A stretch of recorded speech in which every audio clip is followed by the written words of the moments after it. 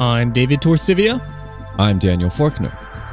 And this is Ashes, Ashes, a show about systemic issues, cracks in civilization, collapse of the environment, and if we're unlucky, the end of the world. But if we learn from all of this, maybe we can stop that. The world might be broken, but it doesn't have to be.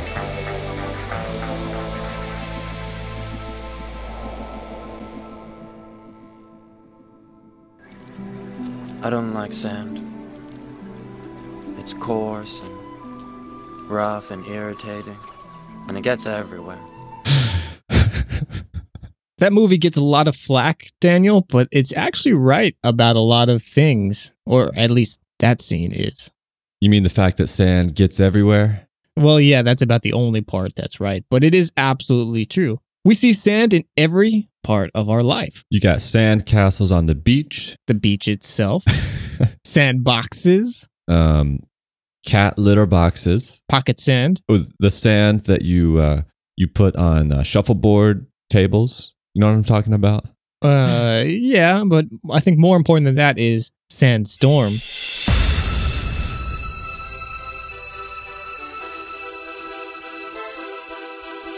You know, David, these are all the things that people think about when they hear the word sand. They also think about how Dubai imports all their sand from Australia to build their superstructures despite being in the middle of a desert. Wait, what? Oh, yeah, everybody knows that, David. Sand is used in construction for so many things. It's used alongside gravel and cement to create concrete. But in Dubai, they've run out of their supply of construction sand that they dredged from the ocean floor around the United Arab Emirates. And so they have to ship all their sand for construction from Australia. They can't use desert sand, of course, because that sand has been weathered down by wind over long periods of time. And wind is such a forceful agent of erosion, knocking all those bits of sand together, that they become rounded to the point where it's kind of like stacking up marbles to try and create something out of it. It just won't work. And that's why most of the construction sand we use is coarse. It has a lot of angles. Those individual sand pieces really lock in together like Lego blocks, especially when added to cement. So, curious fact for you there. I feel like you're getting a little bit ahead of ourselves right there, Daniel, with that oddball factoid. But maybe we should start with why we're talking about sand and exactly what sand is in the first place. Well, David, we're talking about sand because as small as it is, it's not insignificant. In fact, it is found at the very core of our civilization. It is the building block of pretty much every aspect of our lives, at least the infrastructure that our lives are directed on. And it's a big industry worth billions and billions of dollars. People fight over it. People die over it. And unfortunately, well, we're running out, David. And that's really the focus of the episode today, which is something we'll explore in detail throughout this show. But before we get started in exactly how sand is running out and why that's happening, we should instead look and define exactly what we mean when we're talking about sand. Sand itself is obviously pretty small, we're all familiar with it, but there's actually a specific definition for what qualifies as sand. That was actually surprising to me, David, because, well, I guess I had actually never thought about what specifically is sand. And you've heard that riddle that goes like, how many grains of sand does it take to create a mound or something like that? Like, you know, so I always figured it was kind of like an abstract thing. Like, you know, what is sand? Oh, it's all that on the beach. You know, I don't try to define it, but I know it when I see it. Well, as you know, Daniel, we love quantifying everything we can in the world around us, and sand is no different. Sand, to qualify as sand, has to be a loose collection of hard material with an individual grain size of 0.06 millimeters to 2 millimeters diameter. Any smaller than that, and what you have is something called silt, and any larger, well, that's gravel. Oh, see, that makes a lot of sense to me now. And it doesn't end just there, Daniel. Sand is defined into a wide variety of different types, based on its hardness, its shape, the size, the color, the purity. All these things can vary from place to place because of natural erosion processes, like you've already talked about, as well as where the sand comes from in the first place. Most sand that we encounter is quartz. You've seen the crystals before, those white clear things that somebody's selling to charge your energy or whatever. Well, most of that breaks down eventually and becomes the sand that we're familiar with in our beaches, though those also have shells and other components, but that is what we typically think of when we think of sand. But that's not the only type of sand. Maybe you've seen the black sands of Hawaii. Those are made from destroyed volcanic rocks, or the red sands in different parts of the world, or the white sands of White Sands Dune in the United States, which is made from gypsum.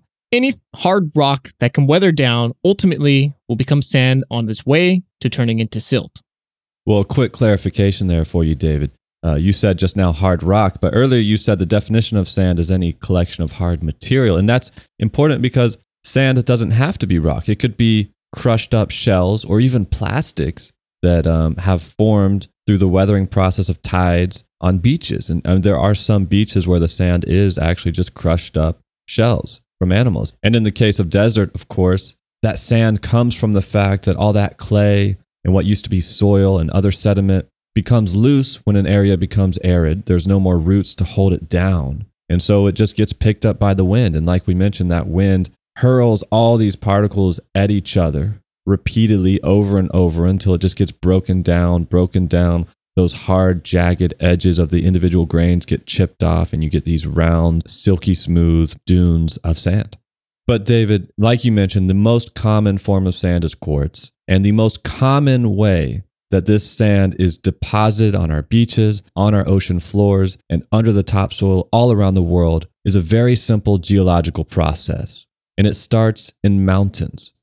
So you have all this rock that's been uplifted and formed into mountains.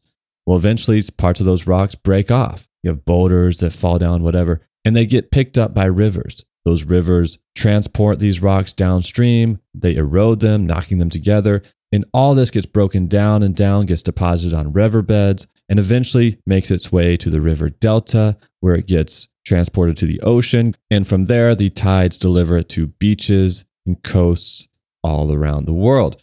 And it's important just to point that out, because this process of which rock is broken down from mountains, carried through and eroded through rivers, deposited on the earth somewhere, and then eventually uplifted once again into a mountain. This is a process that can take hundreds of millions of years. I think that's enough geology right here, Daniel. As interesting as I find it, I think what we really should be focusing on is how much sand there is and how much we're constantly moving around for the various needs we have as a civilization. In fact, we move 40 to 50 billion tons of sand every year, extracting this mass from the earth and placing it wherever it's needed for our industries. And just to put that in perspective, Daniel, that's more than twice the amount of sand that every single river in the world moves annually. That's a lot of sand. That is a lot of sand. It's kind of hard to imagine that we can be extracting more sand than the earth is supplying. But there's another part of that, David, which is that flow itself is interrupted and diminished by our development. When we dam a river, for instance, we stop so much of that sediment from coming down the river and depositing itself on the ocean floor and beaches. When we build up our coastal developments, our ports, our beach resorts, all of this can impact the ability for the ocean currents to transport sediment up and down the coast and can affect beaches somewhere else. But enough of that, David. Why do we care? Well, Daniel, sand is the invisible glue that holds so much of our modern life together. Everything from concrete, which is ubiquitous, to glass, to the computing chips in all of our devices, all of these are made possible by and wholly depend upon sand in order to exist in the first place. Okay, so you mentioned concrete and glass, obviously huge, big inputs of modern construction. What are some other things made of sand?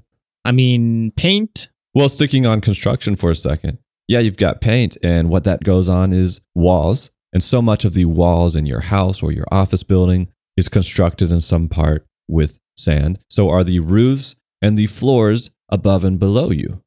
But it's not just these obvious construction places that we find sand, but also in places that we don't think of at all. Your toothpaste, for example, Daniel, very likely has some sand in it as an abrasive. Sand is critical for fracking, actually. So when you inject wastewater and stuff into a well to frack it and separate it and pull the oil out, you're also injecting frac sand with that. And this is a very important part of the process that allows us to have such cheap oil that we see right now, especially here in the United States.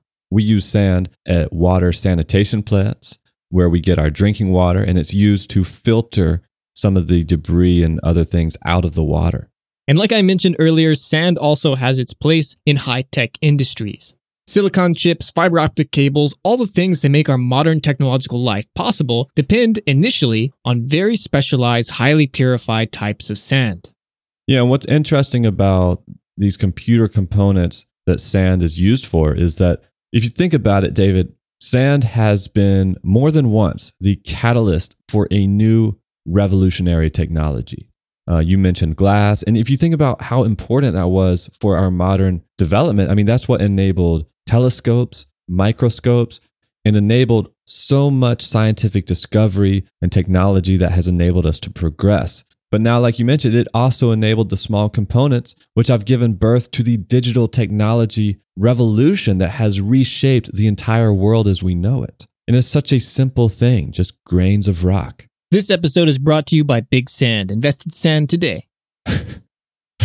No, but it really does feel like we're shilling for sand here, Daniel. But that's just because it's such a huge part of our way of life, an element that we just never really think about. In fact, can you think of a single natural resource that we use more than sand? Oil, David. Well, no.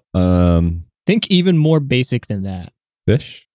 No, not fish, Daniel. It's we're the fundamentals here. I'm talking water and air. Okay, so we take more sand, you're saying, than we do oil. Yeah, believe it or not, that's actually true. But where are all the people crying peak sand, Daniel? They're right here, David, on Ashes, Ashes. That's right.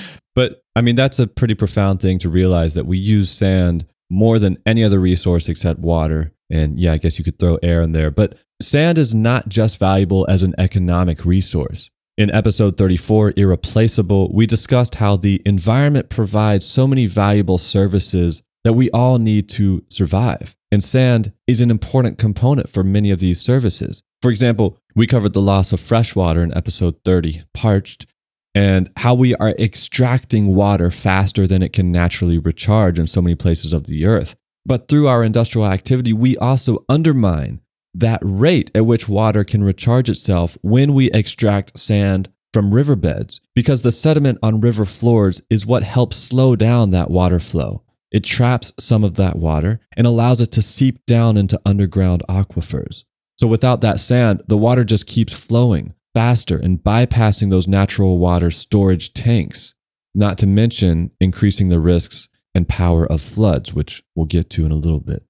And David, we mentioned that we're running out of sand, and that's because we demand it so much. You mentioned 50 billion tons of sand every year, twice the rate at which rivers are recharging that. The construction industry alone spends $130 billion on sand every single year. Much of this ultimately goes to creating concrete, and much of that concrete is currently consumed by China, who has made more cement in just 3 or 4 years than the US did in the first 100 years of the 20th century. That includes building all those major cities as well as the entire interstate highway system. Today, China produces half of the world's supply of cement, and cement, of course, is not made from sand, but the cement industry is the largest consumer of gravel and sand, and most concrete is only 10% cement, but 75% sand, which means for every single ton of cement used in construction, over 7 tons of sand are needed for the final concrete pour. Yeah, and obviously much of this demand, David, is driven by urbanization. I mean, we have enough people globally that are migrating to cities every year that migration plus the construction to accommodate it is the equivalent of building 8 New York cities every single year. And you mentioned that sand is used in oil extraction like fracking. And this is surprising to me. I figured that it would be a small input for the fracking industry. And this process that they use it for, of course, is, to get to this oil that's in tightly packed shale rock. They use sand and they mix it with liquids like water, and they just blast it at this shale rock to break it open, get to the oil or natural gas, and keep those wells open. But it's no small input. According to the U.S. Geological Survey, the fracking industry used only 5% of total industrial sand production in 2003, but by 2014, that share had jumped to 72% of all industrial sand production. And one more stat I'd like to throw at you, David. I'm ready. When we talk about mining the earth, I think a lot of people imagine coal or diamonds or gold or something like that. But in fact, in 2014, sand mining accounted for 85% of all global mining activity. It's a lot of sand.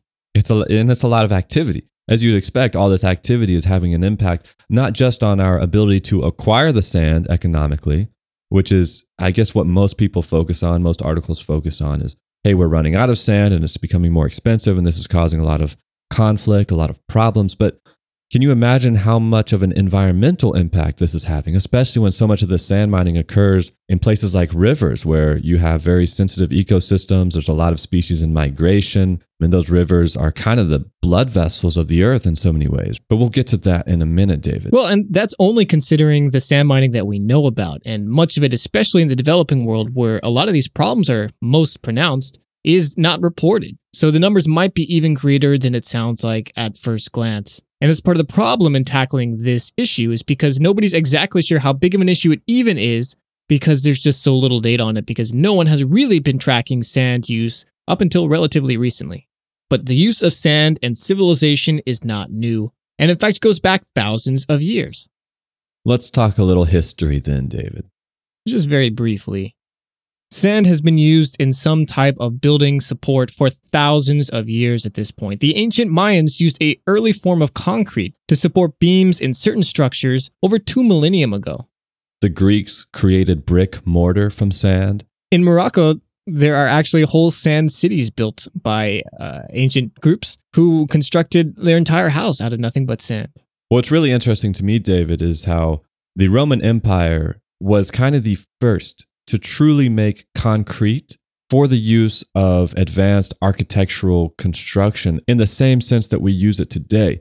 But after the Roman Empire fell in the 5th century, the knowledge of concrete making disappeared.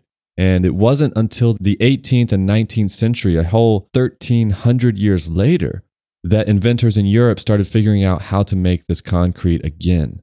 And this is what transformed modern civilization. And here's a quote from a book called The World in a Grain, a great resource if you want to learn more about the history of sand and how it's used all over the world today.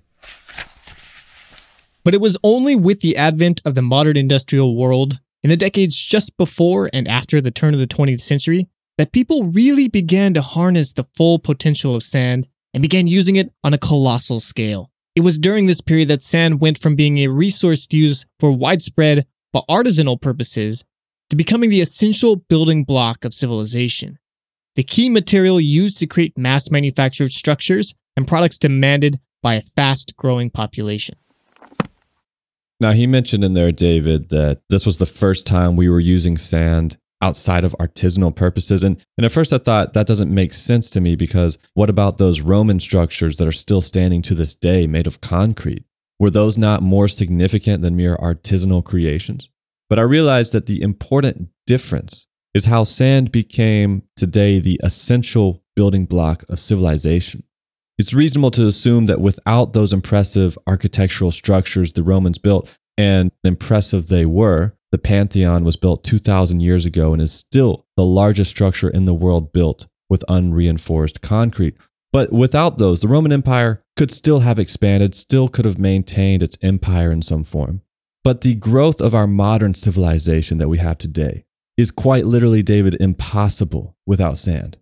The sprawling road networks in the US, for example, are what kicked off rapid suburban sprawl and the explosive post-World War II growth. And while, yes, we do have, historical examples of concrete structures that have stood the test of time, the vast majority of buildings up until the 1900s were entirely made of wood, brick, or stone, with glass windows remaining a rare and expensive luxury. In 1904, not including city streets, the entire United States had a grand total of 141 miles of paved road. That's crazy. I know, but listen to this. 15 years later, or exactly 100 years ago, when future President Dwight Eisenhower volunteered for a cross-country military convoy as a young officer, the idea of crossing the U.S. by automobile was an unthinkable proposition. Entire cities existed without a single paved road to connect them. That trip is what helped inspire Eisenhower to launch the U.S. Interstate Highway System, which transformed the U.S. economy and way of life in ways that are absolutely impossible to understate. Also impossible to understate is the great quantity of sand that had to be employed in the process. Every single mile of US highway requires some 40,000 tons of aggregate. To be more specific, each lane mile requires that much. So if you have a 6-lane highway, each mile represents 240,000 tons of aggregate. That's crazy. And I think that's just something to think about for a minute, which is if we're here in the United States, roads are so ubiquitous and such a fundamental part of the way we live. We take them for granted, no doubt. And many places around the world have similar experiences. But just consider that 100 years ago, the idea of taking an automobile from one coast of the United States to the other, it was on par with those feats that came later of people flying around the world. It just didn't happen. But you add a little sand to the mix, Daniel, and here we are in our suburban sprawl hell. But that's another episode. Indeed. Let's come back to a concept real quick, David, though, that we started this episode with, and this is the reason we should all care. And that's that we're running out of sand. And we need to clarify what that means because there's so much sand on the earth. It's not like we're going to physically run out, but it's totally possible to run out of sources that are economic for your construction and growth needs, right? Yeah, this is an important concept that comes up anytime we're talking about scarcity. You have true scarcity, which is when it's just unavailable to be found anywhere. And then you have a sort of economic scarcity when, yeah, it exists in certain places, but it's just too expensive to extract or to move or whatever it is to make it useful in any sort of productive manner. And right now, as it stands, our civilization has depended upon the access to very economically affordable sand because it's nearby, because there's a lot of it. When you're building a building and you need thousands of tons of sand to be mixed into the concrete to make that building, to be used in the foundation, whatever it is, you need that to be cheap because you need a lot of it. And when you start having to import that thousands of miles across countries, across borders, well, that starts getting expensive economically in terms of dollar signs, as well as environmentally for all the costs that go with transporting something and extracting it from somewhere else. Yeah, exactly. Like we mentioned desert sand, it's there. It's abundant, but we can't use it for construction because of the way it's built. Similarly, there's a lot of dredging of ocean floors going on to collect sand, but this is more expensive than the sand that you could get inland from quarries because, for one, it has a lot of salt and that has to be filtered out before it can be used. Same thing with a lot of beach sand. So the more you look into sand from an economic perspective, the more it becomes clear that the challenges that businesses must innovate around have less to do with some kind of production or application or anything technical like that we might think of, but so much more to do with mere transportation and sourcing. The great technology of our civilization is the sand itself. Sand is the technology. And the great challenge for businesses is how do we get it? How do we move it from point A to point B? Which is really profound when you think about it, David, because it's literally the earth itself. It's not hard to see why that is. Sand ultimately is nothing more than just ground up, smashed, eroded rock. So hauling it is extremely heavy and expensive. That's why almost all construction sand is sourced as close as possible to build sites. The transportation of sand alone can account for more than 60% of the entire cost of acquiring it. In fact, most of the time, sand is often free if you come up and take it out. You just have to get it where it needs to go. And that 60% transportation cost is if you're already sourcing it from a local quarry. For most construction applications, it's a deal breaker if the aggregate has to be shipped more than 60 miles to the build site. But to illustrate this concept that sand economics is all about transportation and where you source it from, there's an interesting story in the early history of sand in the United States. Many of the most wealthy industrialists of America got their start in the sand and gravel business, and Henry Kaiser was one of them. Known for Kaiser Steel, or maybe more familiar, Kaiser Permanente Health System, Kaiser Aluminum, and the Kaiser Family Foundation, he got his wealth early on by stripping California's land of its topsoil and using the rock underneath to build roads. But it was in the 1930s that he landed his first dam construction job, the Shasta Dam in California. Kaiser owned a mine just a few miles from the dam site, but he could not work out a favorable deal with any transportation company to haul it from the mine to the dam. So instead, he constructed a massive, world record 10-mile-long conveyor belt to convey rock nonstop directly from the mine to the construction site. It's a really interesting idea, and there are amazing pictures online if you want to go look it up. Just search Shasta Dam conveyor belt. The innovation was so successful that Kaiser eventually won a contract to help them build the Hoover Dam. That's super interesting, the idea of just a massive conveyor belt 10 miles long. But there's a more recent example that I think is really interesting, and it comes from 2017's World Beach Volleyball Tournament that was held near Lake Ontario, before which 35 tractor trailers full of sand drove 2.5 hours from a nearby quarry to supply sand to the exact specifications of the International Beach Volleyball Sand Standards. No doubt the location of the tournament was chosen in part based on the location of available quarries with a certain type of sand. And in fact, David, there are entire businesses dedicated solely to the logistics of supplying sand for these beach volleyball events all over the world. So here's the New Yorker describing one contractor in this business dealing with the challenge of supplying the 2015 European Games that was held in Baku, Azerbaijan. Quote, Baku has beaches. It's on a peninsula on the western shore of the Caspian Sea. But the sand is barely suitable for sandbathing, much less volleyball.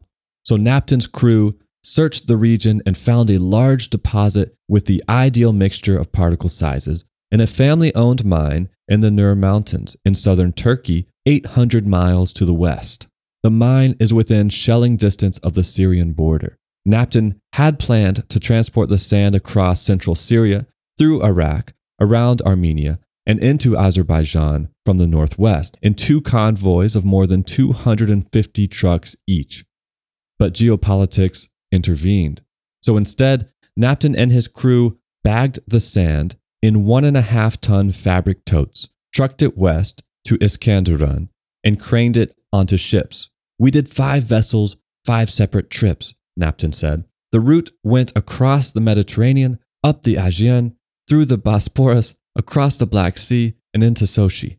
From there, they took the sand by rail through Russia and Georgia, around Armenia, and across Azerbaijan.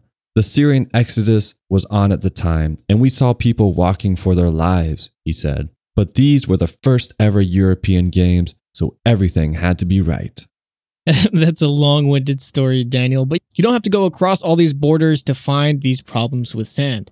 Here in the US, where we've built our economy on a foundation of rapid physical expansion through that national interstate and highway system, access to sand deposits are strained further by the fact that much of the ground is now covered up with concrete.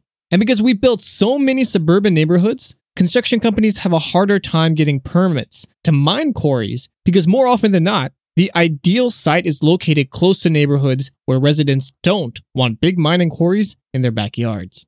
There's a big problem in Canada going on right now. But these are all talking about how difficult it is to access that sand. And we're totally glossed over the fact that the process of extracting this sand in the first place is often extremely destructive. That's absolutely right. Destructive not just to the foundations of the earth, the environment, but also to the species that depend on these habitats. Since 2005, David, there have been more than 20 islands of Indonesia that have been completely dredged off the face of the earth as both legal and illegal miners alike try to get hold of that precious sand. In the Midwest United States, forests are being clear-cut to get at a particular sand that's useful for the fracking industry. And where some of the biggest destruction is occurring is in river deltas where so many people live, David. What exactly is a river delta, Daniel? Well, let me tell you, David. So you have a river. Starts in the mountains, then it goes past the mountain, then eventually gets to the ocean, right? I mean, I guess so. Well, the delta is formed when a river reaches the ocean. The current that has been carrying all this sediment begins to slow down as the water approaches. And as a result, all that sediment begins to settle and accumulate. Eventually, this buildup forms a delta plain with smaller distributaries of water that sneak through it, eventually making their way to the ocean, depositing even more sediment. And it's in these deltas where some of the most fertile soil in the world can be found, and also where some of the earliest human civilizations formed. And today, these deltas attract the attention of sand miners because of all this sediment, which is wreaking havoc on places like the Mekong Delta in Vietnam. Here's a quote from the book the world in a grain. In Vietnam, researchers with the World Wildlife Federation believe sand mining on the Mekong River is a key reason the 15,000 square mile Mekong Delta, home to 20 million people and source of half of all the country's food and much of the rice that feeds the rest of Southeast Asia, is gradually disappearing. The ocean is overtaking the equivalent of 1.5 football fields of this crucial region's land every day. Already, thousands of acres of rice farms have been lost, and at least 1,200 families have had to be relocated from their coastal homes. All this is caused partly by climate change-induced sea level rise and partly by direct human intervention. For centuries, the delta has been replenished by sediment carried down from the mountains of Central Asia by the Mekong River. But in recent years, in each of the several countries along its course, miners have begun pulling huge quantities of sand from the riverbed to use for the construction of Southeast Asia's surging cities. Nearly 50 million tons of sand are being extracted annually, enough to cover the city of Denver 2 inches deep. The sediment flow has been halved, says Mark Goychat, a researcher with the World Wildlife Fund's Greater Mekong Program. That means that while natural erosion of the delta continues, its natural replenishment does not. At this rate, nearly half the delta will be wiped out by the end of this century. Displacing countless people, David. But humans are not the only species affected by this, as we've talked about. There was a study done in 2016 of a lake in Ethiopia and its surrounding rivers, and the scientists found that sand mining interrupted migratory paths of certain fish species and even disrupted spawning grounds, decimating populations through pollution, removal of vegetation, and direct damage to fish eggs. And similarly, in the United States, many companies mine for sand in floodplains, and this can lead to river capture, where nearby water is redirected and flows into the pits and grooves of these mines, which leads migratory fish like salmon and other species into a death trap, in addition to collapsing riverbanks and damaging nearby infrastructure. And it's really sad how the vast majority of these sand miners in developing countries are just locals who have no good job prospects and take these jobs digging out sand in their local rivers and lakes because they need a paycheck. They need a way to get by. But it's work that ultimately destroys their own local ecosystem. And we talk more about this process in episode 36, Slaves to Progress, how so many people in the developing world are forced into labor that ultimately undermines their entire livelihoods. And this sand mining is no exception. And it results in a type of cannibalization of the local economy because while laborers mine for sand to make a paycheck, other locals who work in fishing find their catches dwindle, and everyone ends up losing. Now, we mentioned how river deltas are hotspots for sand, but so are the rivers themselves before they even reach the deltas. And there is a ton of destruction associated with this riverbed mining. Riverbed mining erodes the riverbanks, as Daniel mentioned, and can cause infrastructure built up around rivers, like bridges, to eventually collapse. People along the Mekong River in Vietnam have had their houses and shops collapse from this riverbank erosion, and mining can also allow deep ocean water to find its way up into the dredged floor, contaminating the water table. Of course, this ruins local agriculture and drinking supplies. We've talked about this before in episode 2, where we discussed the flooding that occurred in Houston from Hurricane Harvey. And one of the factors that made this flooding so bad was the sand mining that had been going on in the San Jacinto River, which allowed the water to flow all the more powerfully, destroying countless homes and businesses. Similarly, sand mining made the destruction from the 2004 Indian Ocean tsunami much worse than it would have been had these natural systems been left intact. Of course, river mining also has terrible consequences for biodiversity. In addition to those migratory fish species mentioned earlier, river dolphins have been disappearing from important wintering grounds in rivers connecting India and Bangladesh. A species of crocodile has seen its populations decimated from this same activity. But perhaps more profoundly from a biodiversity perspective, there is a whole layer of sediment on the bottom of rivers, known as the hyporheic zone, that teems with invertebrate and microscopic life. This layer is totally destroyed from sand extraction. In fact, David, there was a 2014 study that found that not a single river in India has been untouched by this mining. From the paper, quote, sand miners are digging to a depth of about 15 meters with the help of machines, and even extracting the earth after touching the river floor. The highly fragile hyporheic habitats and their associated biota are gouged out along with their homes, as it were. And David, the authors go on, and this is an important point because while so much of the news surrounding this topic is focused on the so-called sand mafias, which we'll get to, we need to remember that nature does not distinguish between what is legal and illegal. From the paper, quote, "In this connection, it is also noteworthy that the dubious eco-friendly policy announced by certain state governments providing for sand extraction up to 2 meters is utterly myopic and disastrous to sand-associated life because much of the hyporheic life is confined to the upper 1 meter or so of the settlement." But Daniel, we gotta admit that not all species are losing out from this practice. Really, David? Yeah, there's actually one type of species that benefits hugely from sand mining. Oh, okay. I guess that's good. Silver lining in everything, right? Yeah, and Got to keep optimism alive. And that happy, optimistic species is the mosquito. Oh, I was hoping you were going to say panda bear. No.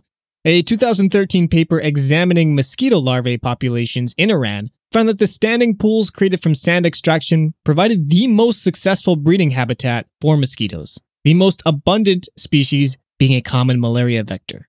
So that's another thing. Silver lining, David. But the damage isn't just done to these riverbeds, Daniel. We've talked before about fish trawling off the coast and how this can destroy marine habitats. Well, right. Ocean dredging for sand is very similar in practice to trawling techniques. The practice of ripping this sand out of the bottom of the ocean floor uproots vegetation, creates massive dust plumes that block sunlight and suffocate fish, and destroy coral reefs by just directly ripping them out. If that weren't enough, dredging sand off the ocean floor also erodes nearby beaches. One beach in California loses 8 acres of beachland annually from a nearby ocean sand mine. And by 2100, 67% of Southern California's beaches will be gone. But the other coast also has to worry. Half of all beaches in Florida are labeled as critically eroding, and in fact, beaches all over the world are disappearing. The rate at which sand deposits on beaches in South Africa, Kenyan, and other African coasts has been dramatically decreased by sand mining.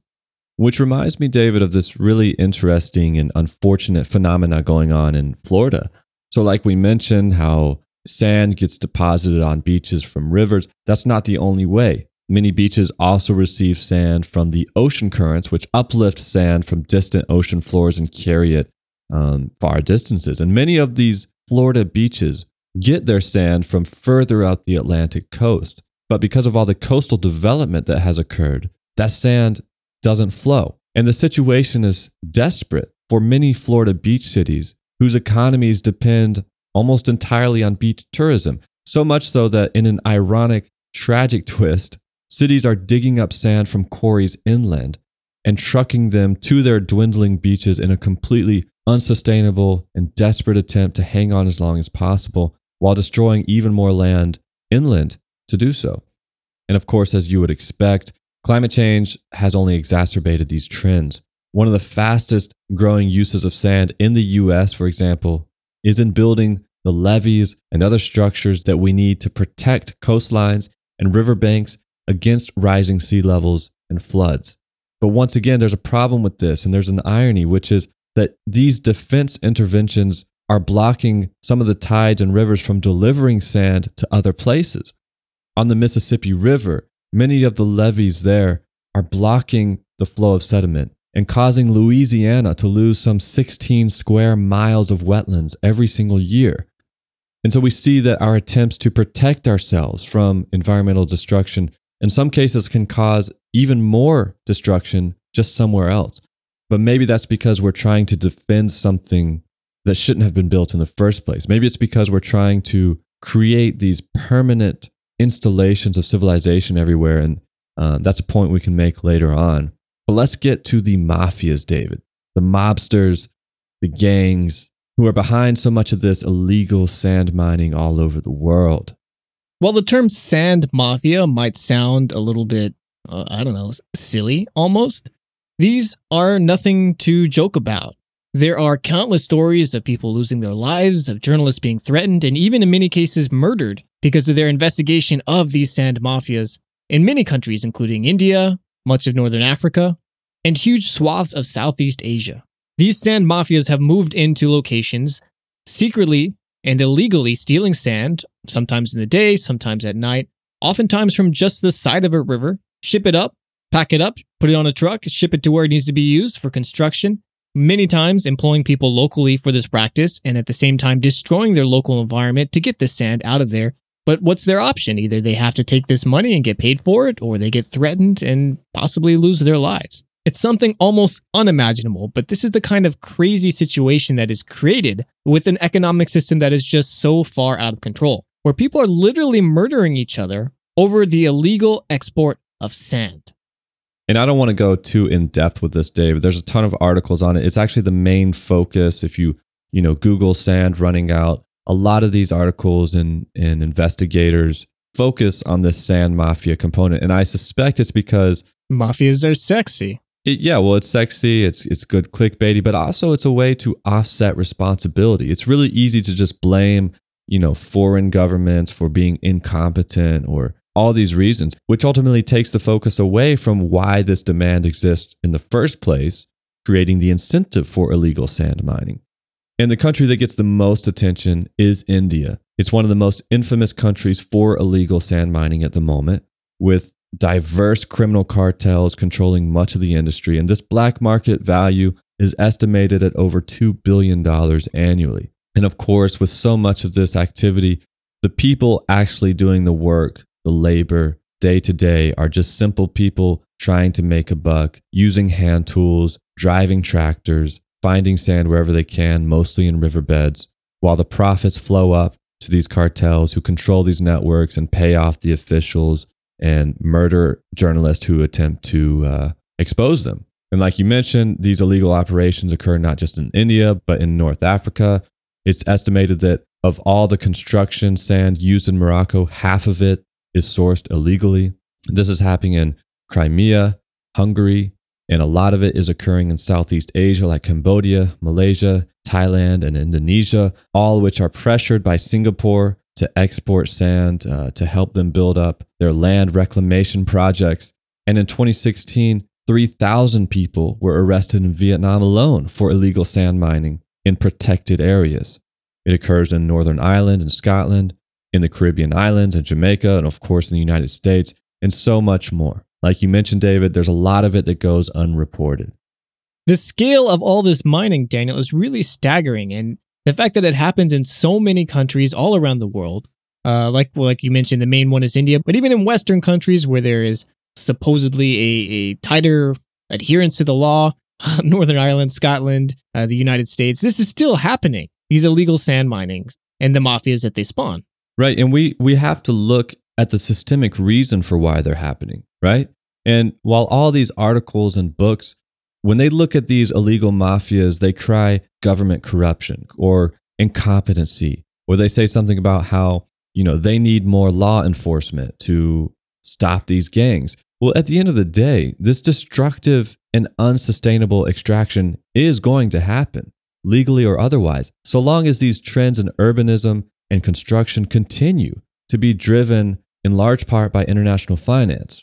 For example, in a 2015 article published by the International Monetary Fund, the author builds the case that the demand for sand is unsustainable, that we are outstripping the Earth's ability to replace the sand we take, and that, quote, mining bans imposed by some countries and meant to mitigate the environmental impact have only further decreased supply of the highly sought-after riverbed and coastal sand and pushed prices up sharply, end quote. But then, David, literally 2 sentences later, the author states, lack of regulation and weak enforcement of the few rules there are have opened the door to illegal mining, end quote. So I guess we can admit that global development is unsustainable, and we can admit that attempts at regulating this only exacerbates the demand for sand.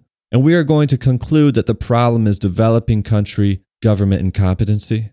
This incompetency and corruption occurs because the 8 New York cities that we have to build every year have to be built if we're going to satisfy international investment demands. These mafias exist to satisfy a demand for sand that cannot be met by legal and sustainable means, because the growth itself is unsustainable. These mafias exist because if you only took sand from these rivers and these deltas and these quarries, at the same rate that it is being naturally replenished, then we'd have to halt all this building in the first place. And to be fair to the author of this IMF article, he does advocate for international regulation to curb our sand production. But coming from the IMF, that's a total contradiction, since the organization is dedicated to growing financial investments. And as we've discussed at length on this show, and the point we have to continue to drive home, is that we cannot continue to have an economy premised on infinite growth without destroying the world in the process. You can't grow capital indefinitely without some underlying physical extraction or expansion. And the earth simply has limits that don't play by the rules of this financial fantasy. And I think Singapore, David, is a great example of this, where the country is so small, yet for whatever reason attracts so much investment that it is literally trying to build out the earth. It's increased its land size by well over 20% since 1965. And that's because once the skyscrapers have been built, once the industry has been attracted, in order to continue growing its economy, to continue satisfying bankers and investors, to give them their return on their money, to continue to invest in their country, they have to physically expand. And that's what's going on in all of our countries, in all of our civilization. It's just hidden by the fact that a lot of us have a lot of land to go around, and we can spread these activities far and wide in such a way that we don't immediately recognize the repercussions. But as long as our economy is built in this way, we're going to continue to support these unsustainable practices. And any half-hearted government attempt to cap it is inevitably going to spawn illegal activity. And the legal activity that is occurring should be illegal anyway, because like the authors of that paper studying the Indian rivers, even what is legally permissible still destroys the environment. So Daniel, I think there's a couple things there I really want to focus on. And one of them was this line you mentioned in passing that from this IMF report, they felt like sand was being used faster than it was being replenished. Right. And this is not the first time that we've heard this sort of thing from a major report. We talked about this with topsoil in episode 16, What We Reap, and how we only have a few decades of topsoil left. They didn't give us a timeline for the use of sand left in the IMF article, but the economic use of sand and what is cheap is definitely going to be something that comes sooner rather than later. And the thing with sand is that when we run out, quote, run out, it's not the end of the world in terms of infrastructure or construction. We can use recycled concrete, we can make new sand, but all those processes are expensive. And the cost of construction and growing becomes that much more expensive. And even more than that, the cost of repairing all this infrastructure that we have built out with this concrete that lasts only 50 to 75 years, something we're starting to see, especially right now here in the United States with our aging bridges and roadways, is that the cost of repairing these are going to be much higher than it was the first time that we built them. And that's unsustainable.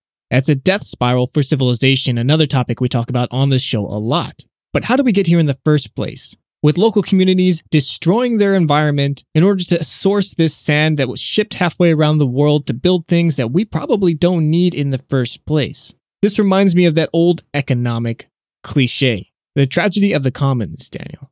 Ah, yes, David. The tragedy of the commons. Something you learn in Economics 101.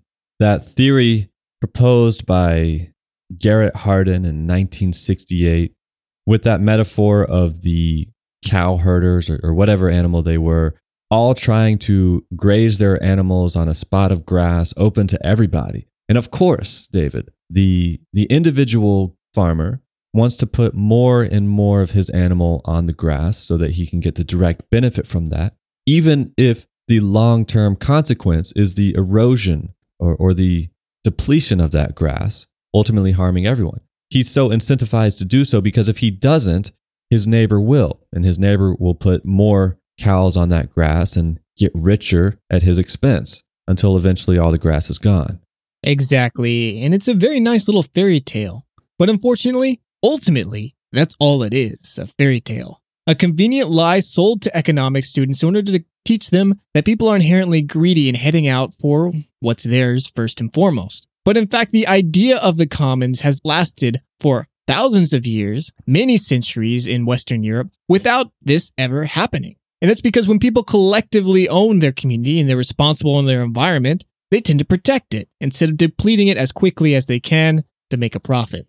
But when you take that local community out of the equation, when you ship this profit wherever it's going around the world, you end up with things like these sand mafias. And you end up with a real tragedy of the commons, one that is not created because the people collectively own this property, but because nobody is responsible for it, because the profits are being shipped out somewhere else. That's a great way to phrase it. So many economists who use the tragedy of the commons to advocate for ideas, use it to advocate for private property rights. And I think you said it so beautifully. You can still own land, yet not be responsible for it. It's crazy that you can own, a sand mine, but live halfway around the world, extract all that sand, get the profit of it. And when that village nearby collapses, you don't care because you don't live there. It doesn't matter to you. And so this idea that private property rights are the solution to protecting resources is really flawed. And it's worth pointing out that Garrett Hardin, the one who really defined this idea in the literature, although he was not the first and certainly not the last, he later changed his mind, largely on the work done by Elinor Ostrom, an economist who got the Nobel Prize for her work studying the economies of commons and the methods that locals use to protect them all over the world. And Garrett Hardin later realized that he wasn't actually talking about the commons, but the unmanaged commons.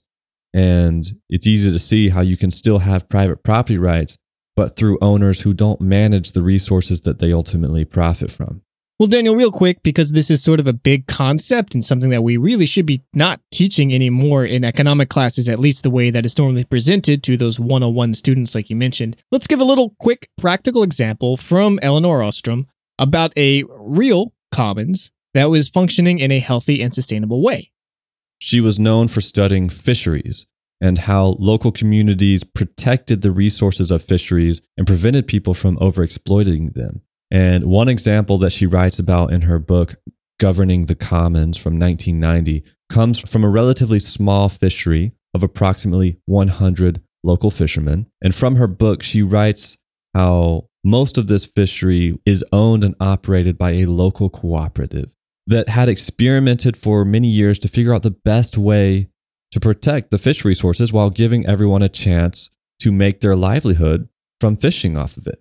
And essentially the method that this cooperative came up with is every September, a list of all the people who would be fishing was made. And then the cooperative would create a map of all the regions that could be fished. And then each fisherman on this list would be assigned a region. And every day, who fished what region would cycle and would change. So maybe one day you get the most productive site, and because of that, you're going to make sure you wake up early and you fish it all day. But then the next day you come back and you have a less productive spot. And it prevents people from hoarding one specific spot in the fishery at the detriment to everyone else. And it's a system that worked really well. And she makes a good point about how this was a self-enforcing community practice. Quote, "The list of fishing locations is endorsed by each fisher and deposited with the mayor once a year at the time of the lottery. The process of monitoring and enforcing this system is, however, accomplished by the fishers themselves as a byproduct of the incentive created by the rotation system.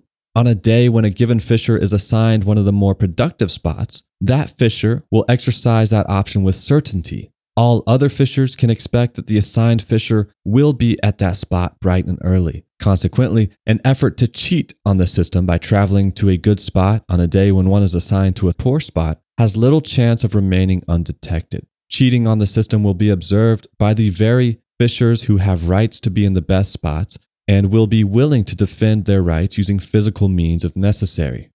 Their rights will be supported by everyone else in the system. The others will want to ensure that their own rights will not be usurped on the days when they are assigned good sites. The few infractions that have occurred have been handled easily by the fishers at the local coffee house."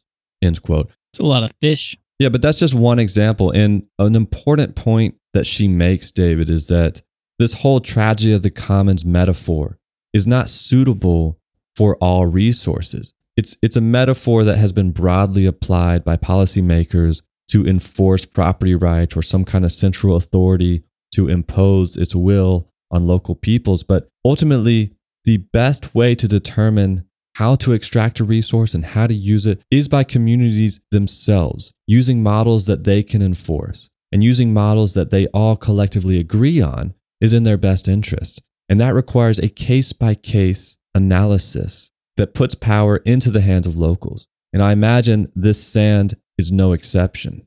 If we want to prevent locals from destroying their habitats in places like India, where agricultural land is being stripped for the sediment underneath the topsoil, or where rivers are being stripped of their sediment, destroying the habitats of river dolphins and other species, then we would have to give that power back to those locals to actually give them a reason to care about their communities. Because right now, the international finance system profits precisely by taking that power away. But I suppose that's a tall order. So much of this, Daniel, is exacerbated by the way that these things are out of sight and out of mind. When we look at a beautiful new structure, a building, a monument, a roadway, a bridge, whatever it might be, we don't think about the places that the resources that were used to create that ultimately came from. Maybe if we knew the pain, the environmental destruction that happened every time that we decided we need a new road, or a sidewalk, or a building, or a mall, we'd be less excited about getting those installed in the first place. In this way, we are suffering from a sort of global tragedy of the commons in terms of the global suffering of the earth. Some, these sand mafias, the developers who push this construction, are more than happy to use up the natural resources of this earth and to inflict pain on others in order to profit for themselves. And this is the way our economic system is set up. It's supposed to encourage this kind of innovation, entrepreneurship, as we call it. But in a global system, and that's really what we have now, because the ways that we've connected this earth, both economically, politically, as well as culturally, we are now in the midst of a global tragedy of the commons because we have so precisely privatized everything down, and because we don't ultimately own anything or have any say over how these resources that should belong to all of us are managed, exploited, and drained away. And that is the story of this episode. That's the story of this sand, where for some reason, because of these gross economic incentives, it makes sense to ship sand from Australia to Saudi Arabia to build giant high-rises in the middle of the desert, constructed by slaves, thousands of lives lost in this process, to build a play place, basically, for the rich and powerful of the world to stop by on their connecting flights to whatever site their business may take them. And the hubris even. I mean, look, we built a fake earth out of this sand in the water there, off of Dubai.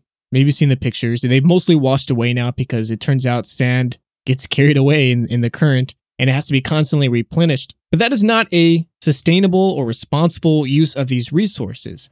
And the economic incentives that drive these are not something that benefits all of us, but rather a few small, select elite who are more than happy to sacrifice that global health for their own personal profit, or even their own personal enjoyment in many cases, where they're not even making money off of it, but it's something that is fun or easy or convenient to them.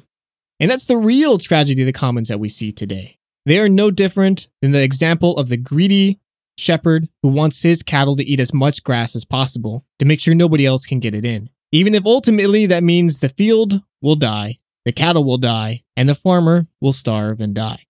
Well, speaking of parables, David, maybe we all should have read the Bible, because here we are building our entire civilization from sediment that takes hundreds of millions of years to accumulate. And we use it to construct building blocks that then go into our buildings and our structures that will literally last 50 to 100 years. And so we have quite literally, David, built our collective houses on a foundation of sand, something that I know is advised against in the good book. But a thought comes to me, David. Going a little bit off topic, but we've discussed in part how there's a sleight of hand going on when people today espouse the idea that we live in the best of times, something we devoted an entire episode to, episode 23, the best of times. And one of the reasons that we apparently live in the best of times is because we can travel the world on planes and trains and automobiles at speeds and distances that outmatch even the imagination of ancient god kings. But I want to suggest to you that this idea is also a sleight of hand that obscures the fact that we've made it possible to travel the world, not by expanding our abilities per se, but by deleting whole chunks of the earth. in order to shorten the space we have to travel between points. Consider this, David. 1,000 years ago, if you wanted to traverse an entire continent, you would have to move at a slower pace, of course. But you would also pass through an infinitely more diverse and rewarding world. Consider the number of habitats you would have to pass through, the species you would encounter. I mean, forget 1,000 years ago, even 100 years ago, when it was impossible to drive across the United States. And, we mentioned in an earlier episode how the biodiversity in North America was so much greater that at one point Americans would witness the entire sun being blocked out by billions of carrier pigeons. Well, if you were to walk from one coast to another in some country many years ago, you would pass through hundreds of worlds, a true adventure, an odyssey, if you will. But today, we've made it possible to get from one place to another by laying down a great white foundation of concrete. We have covered up those habitats. We have replaced wetlands, forests, swamps, villages and towns, indigenous tribes, ancestral lands, animal breeding grounds, and much, much more with concrete. Yes, that concrete allows our cars and our trains to travel at 80 miles an hour, uninterrupted for hours and hours. But is this what the ancient god kings would have wanted? Is this what anyone with a sense of imagination would have wanted? To sacrifice life for some arbitrary ability to cover distance in space? Is it really meaningful to go from one town to the next when all the world follows the same model of space and design? When every single neighborhood is built by these same conglomerate of companies who design homes not based on community values, but on cookie-cutter designs created to satisfy the needs of efficiency and predictability so that profit continues to return at an acceptable percentage? Once again, from the world in a grain.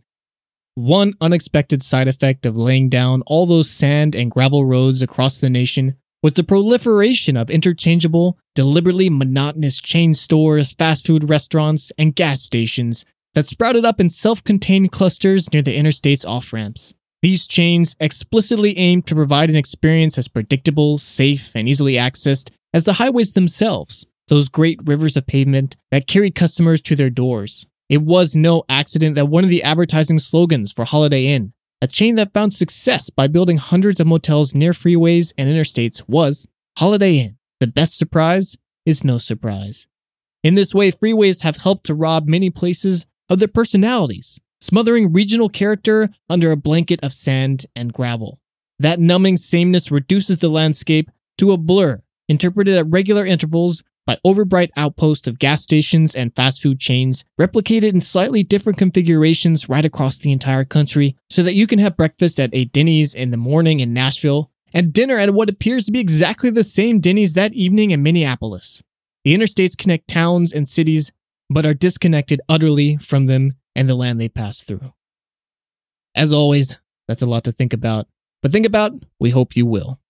You can read more about all these topics, find lots of interesting articles on those sand mafias, and read a full transcript of this episode on our website at ashesashes.org. As always, a lot of time and research goes into making these episodes possible, and we will never use ads to support this show. So if you like this show, would like us to keep going, you, our listener, can support us by giving us a review, recommending us to a friend, discussing these ideas with your family and community, and by sending us some love on our Patreon account. Go to patreon.com/ashesashescast, where you can support us there.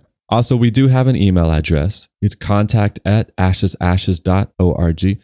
Send us your thoughts. We'll read them. We appreciate them. You can also find us on your favorite social media network at Ashes Ashes Cast. Next week, we're taking a look back at privacy, and we hope you'll tune in for that. But until then, this is Ashes Ashes. Bye. Bye-bye.